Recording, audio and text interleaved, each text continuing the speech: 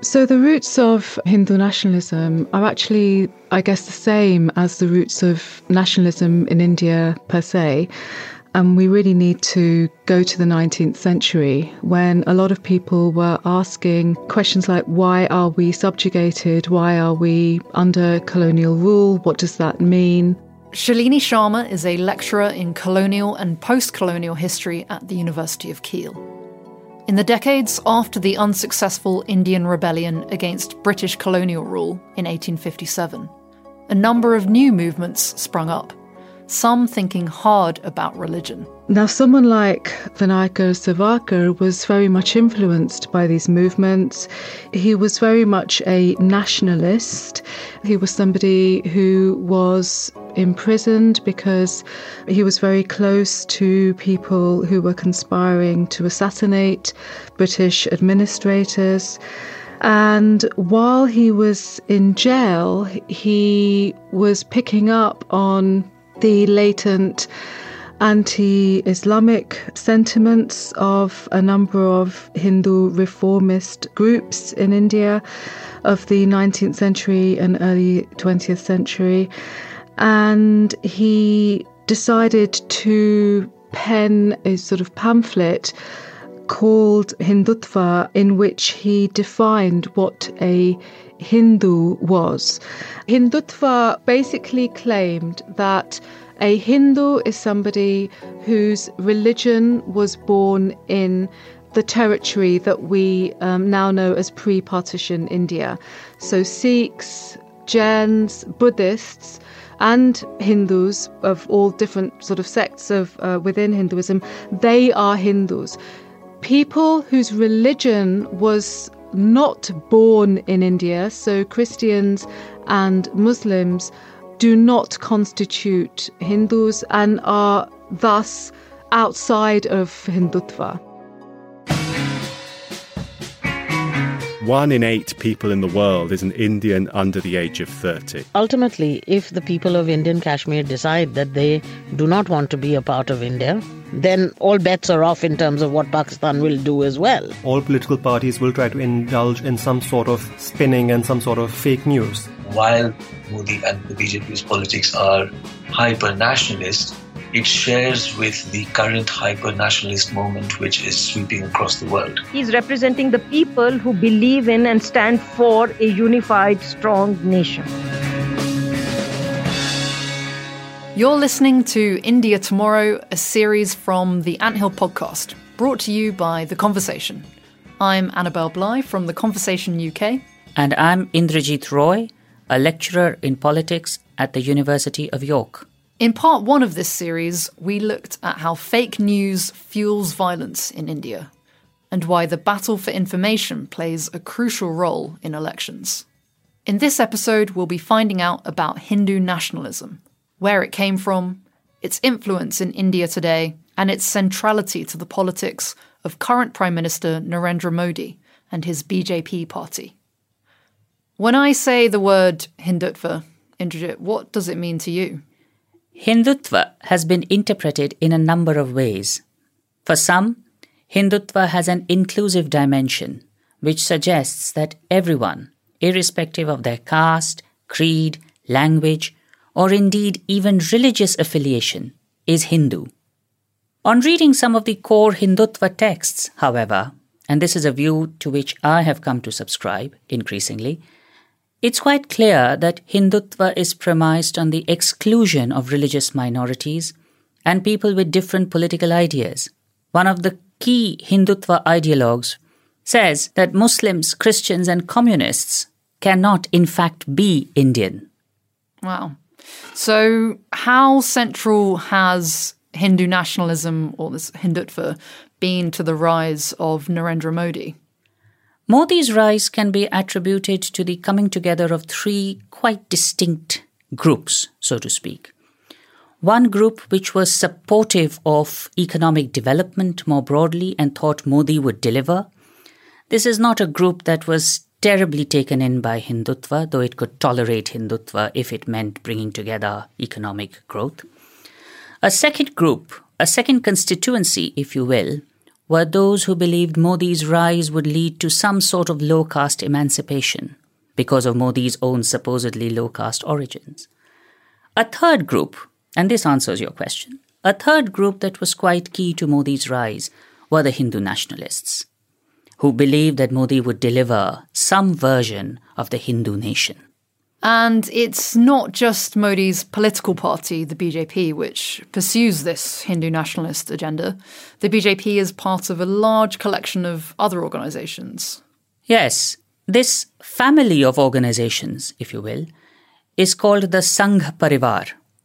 One of the most powerful organisations within this family is the Rashtriya Swayamsevak Sangh, or RSS, which roughly means the National Volunteer Organisations.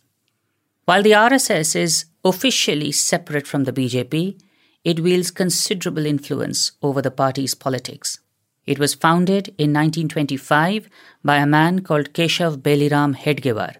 And Hedgewar was influenced by the idea of Hindutva and Hindu nationalism and by the rise of fascism in Italy. Shalini Sharma explains more about its origins. His group of volunteers had to wear a uniform. They were very much identified as a Hindu group and influenced by Savarkar's definition of what a Hindu was and what a Hindu needed to do, which was to become strong. It was a very sort of masculine movement to take up arms. It identified against Gandhi's ideas of non-violence. It was very much a military movement.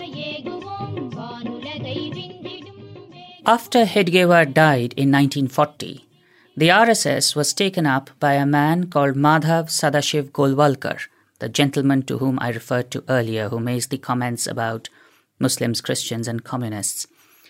Golwalkar stopped the RSS from becoming a political party, but the party was actually banned for a period in 1948 after the murder of the father of the Indian nation, Mahatma Gandhi, by a man called Nathuram Godse, who, it was claimed, was inspired by the RSS. Radha D'Souza, a reader in law at the University of Westminster and an expert in the Indian Constitution, explains what happened next.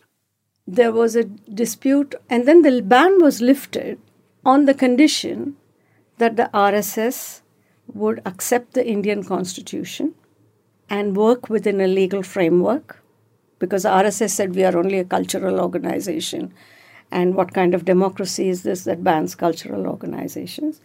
So Sardar Patel, who was the then Home Minister, his condition was, okay, we will lift the ban if you agree to work within the legal framework and have some constitution for your own organization.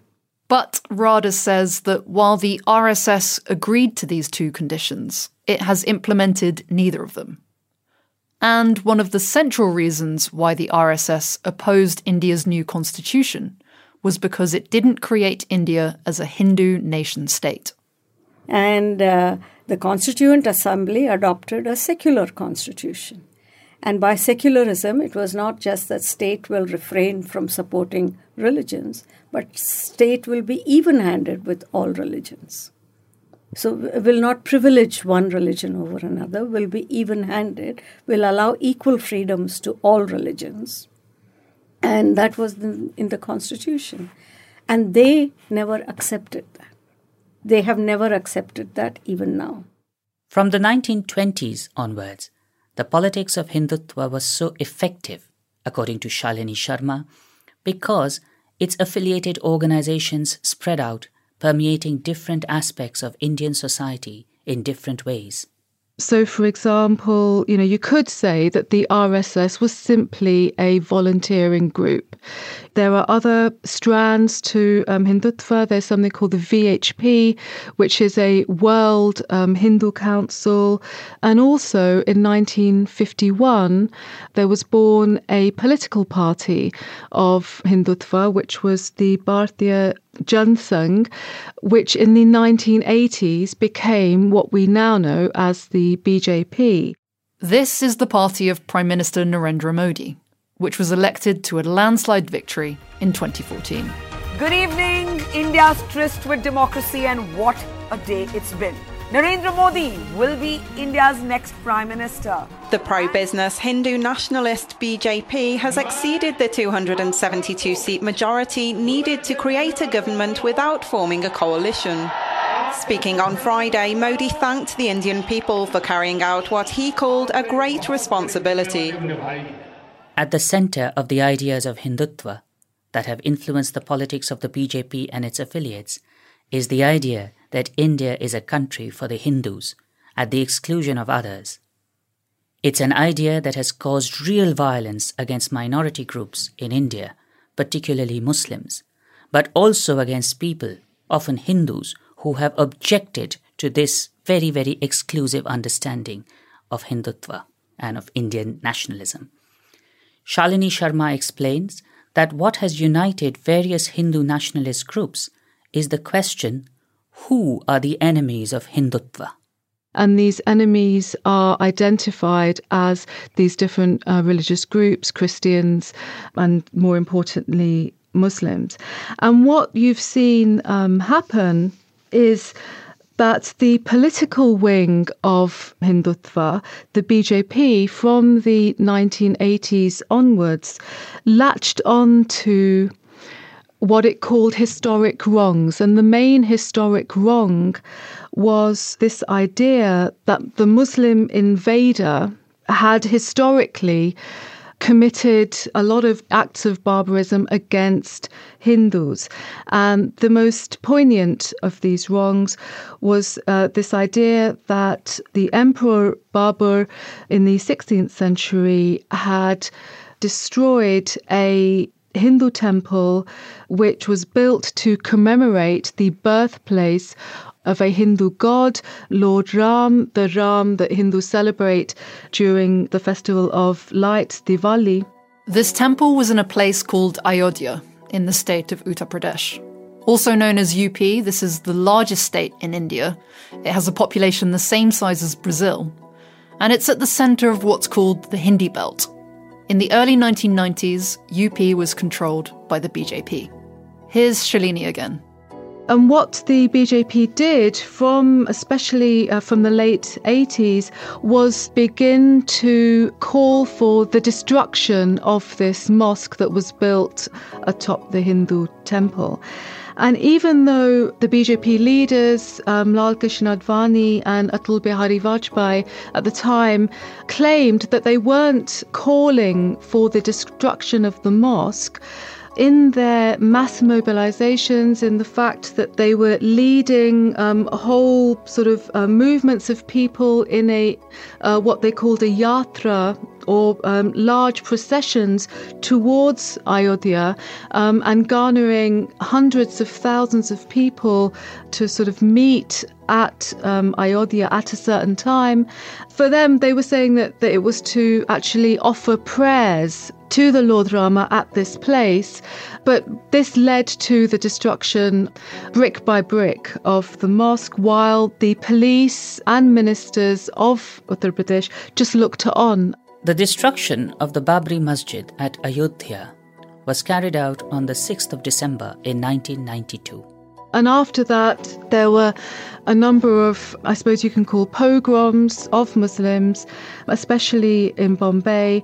And again, nothing much happened. This was simply accepted. And the Indian Parliament, which was Congress-controlled at the time, did condemn this.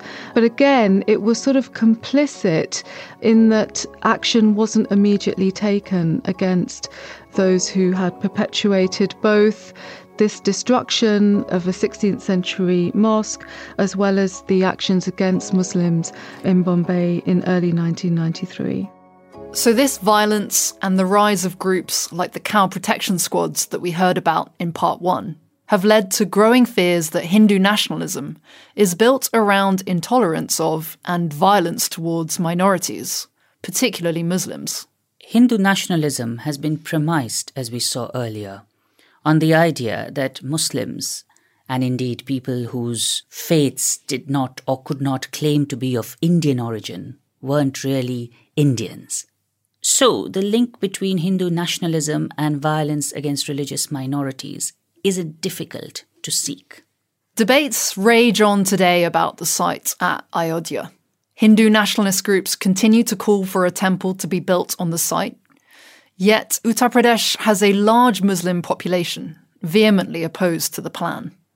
In early March 2019, India's Supreme Court ruled that a prolonged land dispute over the future of the site at Ayodhya should be settled by a secret mediation process. Well, a 5-judge bench of the Supreme Court headed by the Chief Justice today referred the Ayodhya dispute to a 3-member panel of mediators who have 8 weeks to speak to all the stakeholders for a solution. That's 8 weeks from early March, so a decision is expected in early May in the middle of the national elections. Indrajit, do you think the Ayodhya land dispute will be an election campaign issue? I'm sure the BJP will try and make it one. We had thought it would play a much bigger role than it has at the moment. However, the issue seems to have run out of steam. But you never know. It's a contentious topic, right? Absolutely. Well, let's take a closer look at the way Hindutva has become a political force in India. Modi's election in 2014 wasn't the first time that the BJP, an openly Hindu nationalist party, came to power, was it? No, you're right. The BJP has been a strong political force in India since the late 20th century. Its charismatic leader, Atal Bihari Vajpayee, was Prime Minister from 1998 to 2004. He'd also briefly been Prime Minister for a few days in 1996. But Vajpayee's BJP never had the majority in the Lok Sabha, India's parliament, and ruled as a part of a coalition called the National Democratic Alliance, or NDA, which was made up of regional parties with varying political orientations. But when the BJP came to power in 2014, it was a different story. Yes. In 2014, the BJP won a majority of the seats for the first time. Modi still governs at the head of the NDA coalition, but the BJP itself won 282 out of 543 seats, giving them 10 seats more than they needed for an overall majority. This was a crushing victory.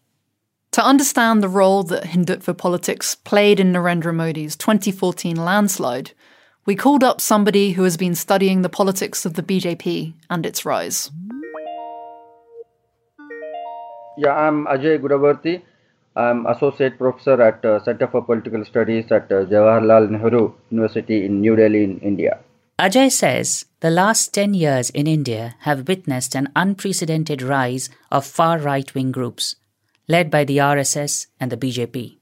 2019 is extremely important because the last 5 years, I think they have made some preparatory steps in terms of actualizing their vision of realizing what they refer to as the Hindu Rashtra, that it's a religious, theocratic, majoritarian Hindu state.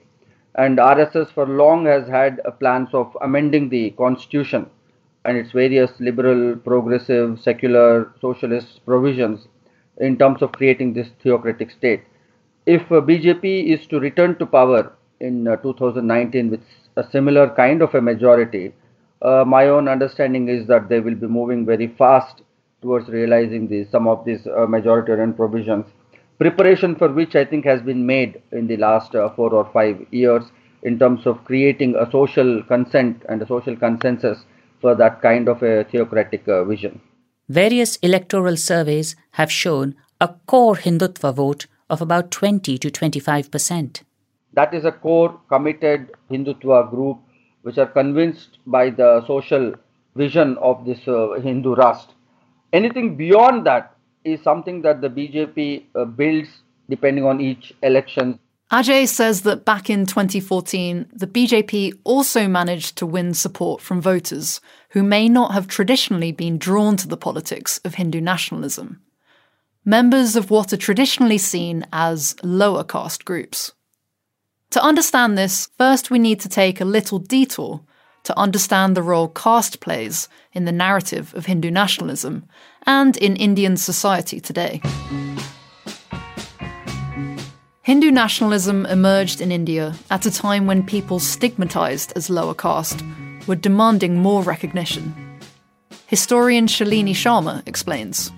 The constitution writers of India in the late 1940s were trying to tackle the historic wrong of the caste system. The caste system in Hinduism was such that there was a hierarchy, and right at the bottom were the so-called untouchables, or Dalits.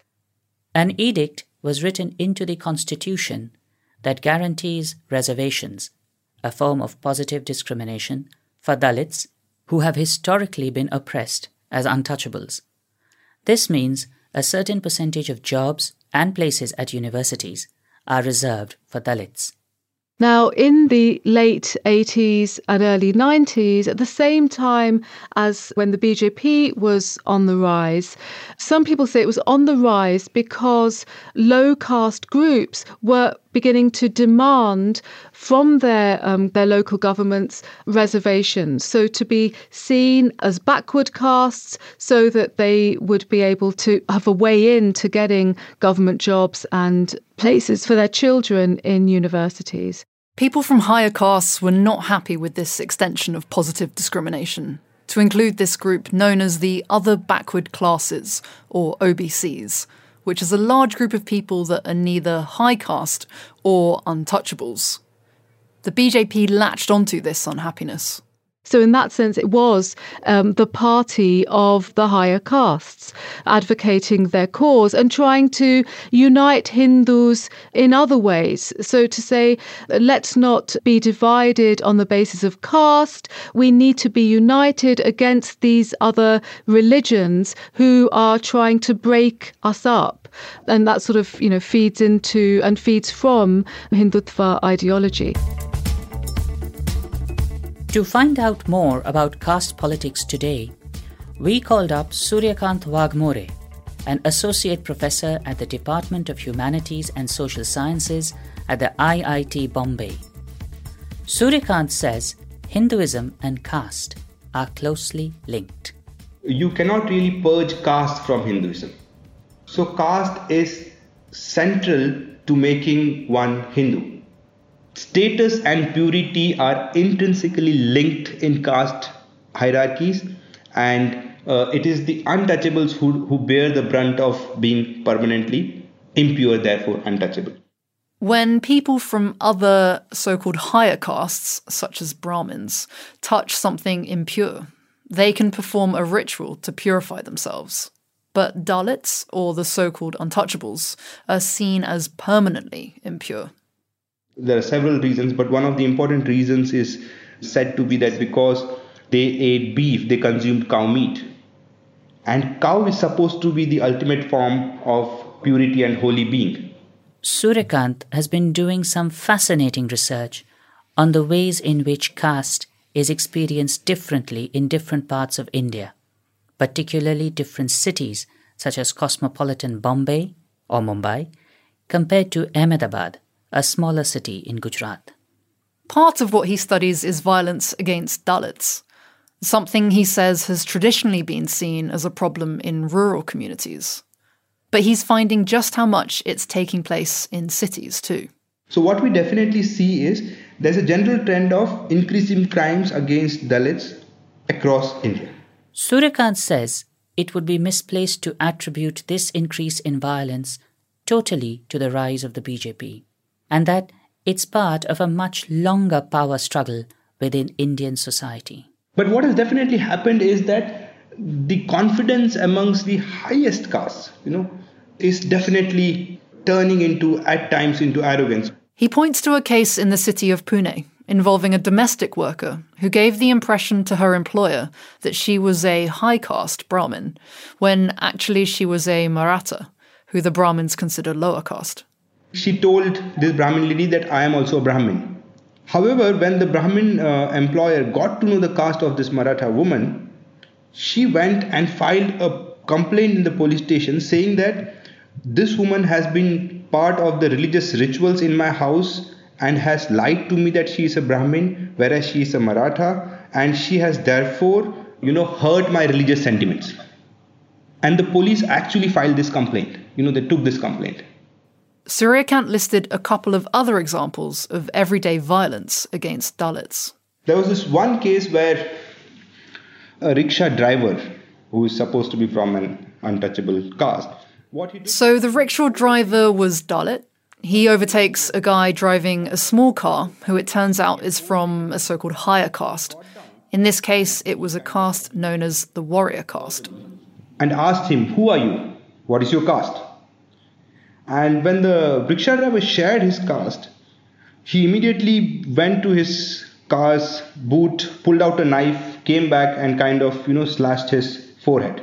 So what Suryakant is implying here, Indrajit, is that some supposedly higher caste Hindus feel they've been given a license to try and reimpose these caste hierarchies.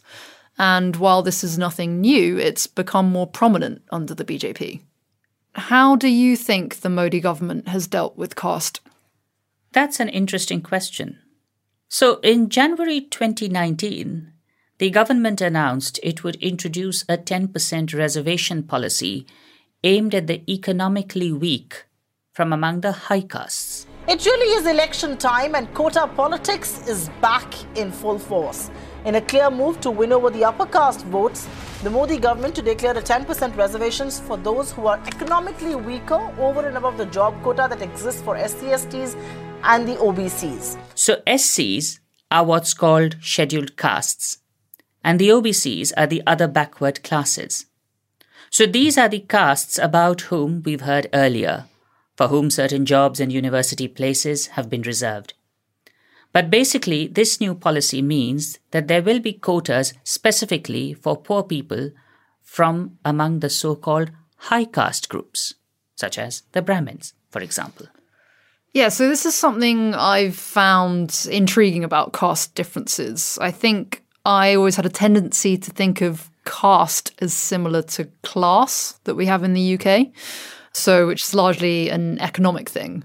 But as Suryakant was saying, and as we've just heard, if you're from a so-called high caste, you're not necessarily well off. And a lot of it's to do with this idea of purity. So just how political is this move by the BJP to introduce a new reservations policy? It's all politics. Okay, let's take a step back and look at the populations that we're talking about. We know from census data that the scheduled castes, or the Dalits as they are more popularly called, make up about 16% of India's population. There are regional variations, but they're about 16% of the population. The scheduled tribes, the other group for whom reservations were introduced, are at approximately 8%. Beyond these figures, we just have lots of speculation. In 2011, a caste census was conducted, but the data was never actually made available to the public. Various population projections have suggested, however, that the other backward classes, this large chunk in between the so-called high castes and the so-called untouchables, may be anywhere between 40 and 60% of the Indian population. Now that's huge, 40 to 60% of the Indian population. And so, if you look at the figures, the high caste component of the Indian people is unlikely to exceed about 20%. Now, Modi's new reservations for the poor, as he puts it, aims to woo a significant chunk of this 20%.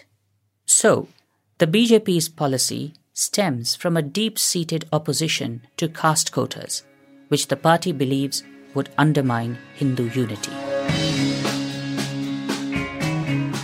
We've heard a lot about the history and appeal of Hindu nationalist politics in India. Indrajit, has this kind of politics permeated the whole of the political system? Or is Hindutva ideology largely the domain of the BJP and Narendra Modi? That is a really good question. So there's a popular saying among Indians that what the BJP does by day, the Congress does by night. What does that mean? So the BJP, of course, has fashioned itself after a Hindutva ideology, suggesting that India is for the Hindus, etc., as we've heard. Now, the Congress, of course, has always been secular, staunchly secular. But when it came to mobilizing religion for political ends, the Congress, in some ways, fashioned that art even better than the BJP has. So long before the BJP started mobilizing and manipulating Hindu views, the Congress was an adept player at this game. The earliest Congress party symbols, would you believe it, what they were? Guess. I'm going to guess it's something religious. It's the cow. No. Yes. Wow. When the Congress fought its first elections, its electoral symbol was the cow. And the idea was that, religiously minded voters would vote for the Congress because it was, a party that was sort of supportive of Hindu views. So, in a sense, while it's correct to say Hindutva as an ideology is certainly within the domain of the BJP, the Congress doesn't speak the language of Hindutva. But when it comes to mobilizing Hindu sentiments, the Congress has done that long before the BJP has. And in some ways, the Congress continues to do that even now. So do all political parties subscribe to Hindutva? Not really. I wouldn't say that all political parties subscribe to Hindutva or fan its flames. India has a large number of parties that are specific to certain states, and these often tend to deliberately avoid Hindu nationalism. Some of the BJP's own allies even avoid it, such as the Akali Dal in Punjab, which is a Sikh denominational party. Leftist parties and parties espousing Dalit and low-caste emancipation, such as Uttar Pradesh's Bahujan Samaj Party, whose supremo Mayawati is a popular candidate for Prime Minister among many Dalits, also tend to distance themselves from Hindutva as a matter of principle. And of course, the most spectacular example of a state-level political party that has consistently taken a principled stand against Hindutva is Bihar's Rashtriya Janata Dal, led by the firebrand Lalu Prasad Yadav. So we asked Ajay Gudavate what the best way would be to find another political narrative as appealing to the Indian electorate as Hindu nationalism.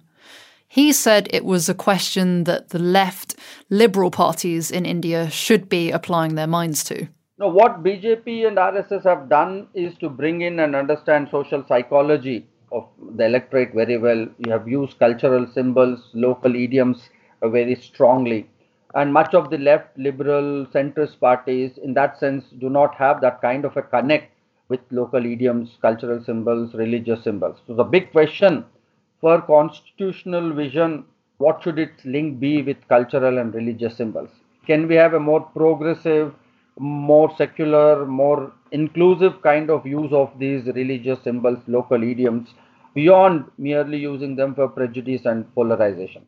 The BJP and RSS use local religious rituals as part of their politics. They use the cow, for example, which is a holy symbol for Hindus. Meanwhile, some Muslims and Dalit Hindus eat beef, and others work in the leather industry. There are also those who collect the bodies of dead cows. And, as we heard in the first episode of this series, fake news stories about cows have led to vigilante violence across India from groups of cow protection squads. AJ says a robust debate is needed to pull polarising religious symbols such as the cow out of politics. Instead, he says, what's needed is to create an alternative political narrative built around social welfare and protections for both the middle and lower classes. Hindutva's cultural agenda has a political economy. There's an economic reasoning also behind it. This kind of an aggressive shift that we are witnessing towards hate and rage, like the United States, what happened with the Rust Belt, is something very similar in the Indian context on a much larger, massive scale, where, your public takes a beating in terms of sharing values, collapse of common neighborhoods, idea of aggressive competition, this massive anxiety and insecurity. So that kind of a social psychology, I think, aids Hindutva.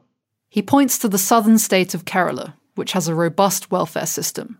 For instance, Kerala health system is free, education is subsidized, public transport is subsidized, food is subsidized.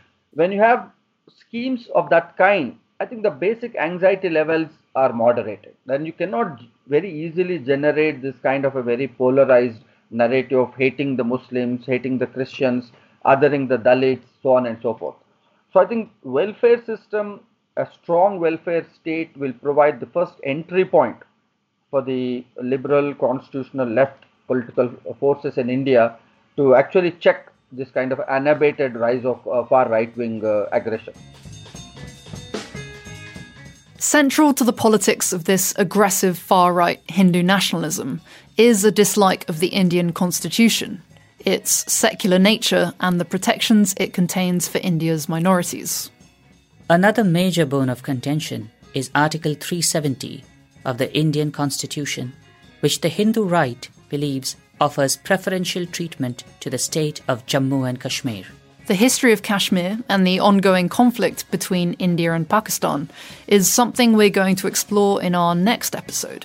I think that there being a difficult situation with Pakistan or a tense situation with Pakistan where Modi can stand up to them and can look tough and look hard and so on is very helpful to his election prospects. That's part 3 of this series from The Anthill, India Tomorrow. Do subscribe so you don't miss out. That's it for this episode of The Anthill. A big thanks to my co-host Indrajit Roy. Thanks, Annabelle. You can hear and read more of The Conversation's coverage of India by academics from around the world on theconversation.com or follow us on social media. If you've got any questions relating to what we've been discussing in this series, please do get in touch via email on podcast@theconversation.com or find us on Twitter @AnthillPod. We'll be putting your questions about India to a panel of academics in an episode in the days after the election results in late May. And if you're looking for a transcript of this episode and other episodes in this series, it will also be available soon on theconversation.com. A big thanks to all the academics who spoke to us for this episode and to the journalism department at City University for letting us use their studios. The Anthill is produced by Gemma Ware and me, Annabelle Bly. Sound editing by Alex Port-Felix. And thanks to our intern, Salome Khaladze, for her editing help. Thanks for listening. Goodbye. Goodbye.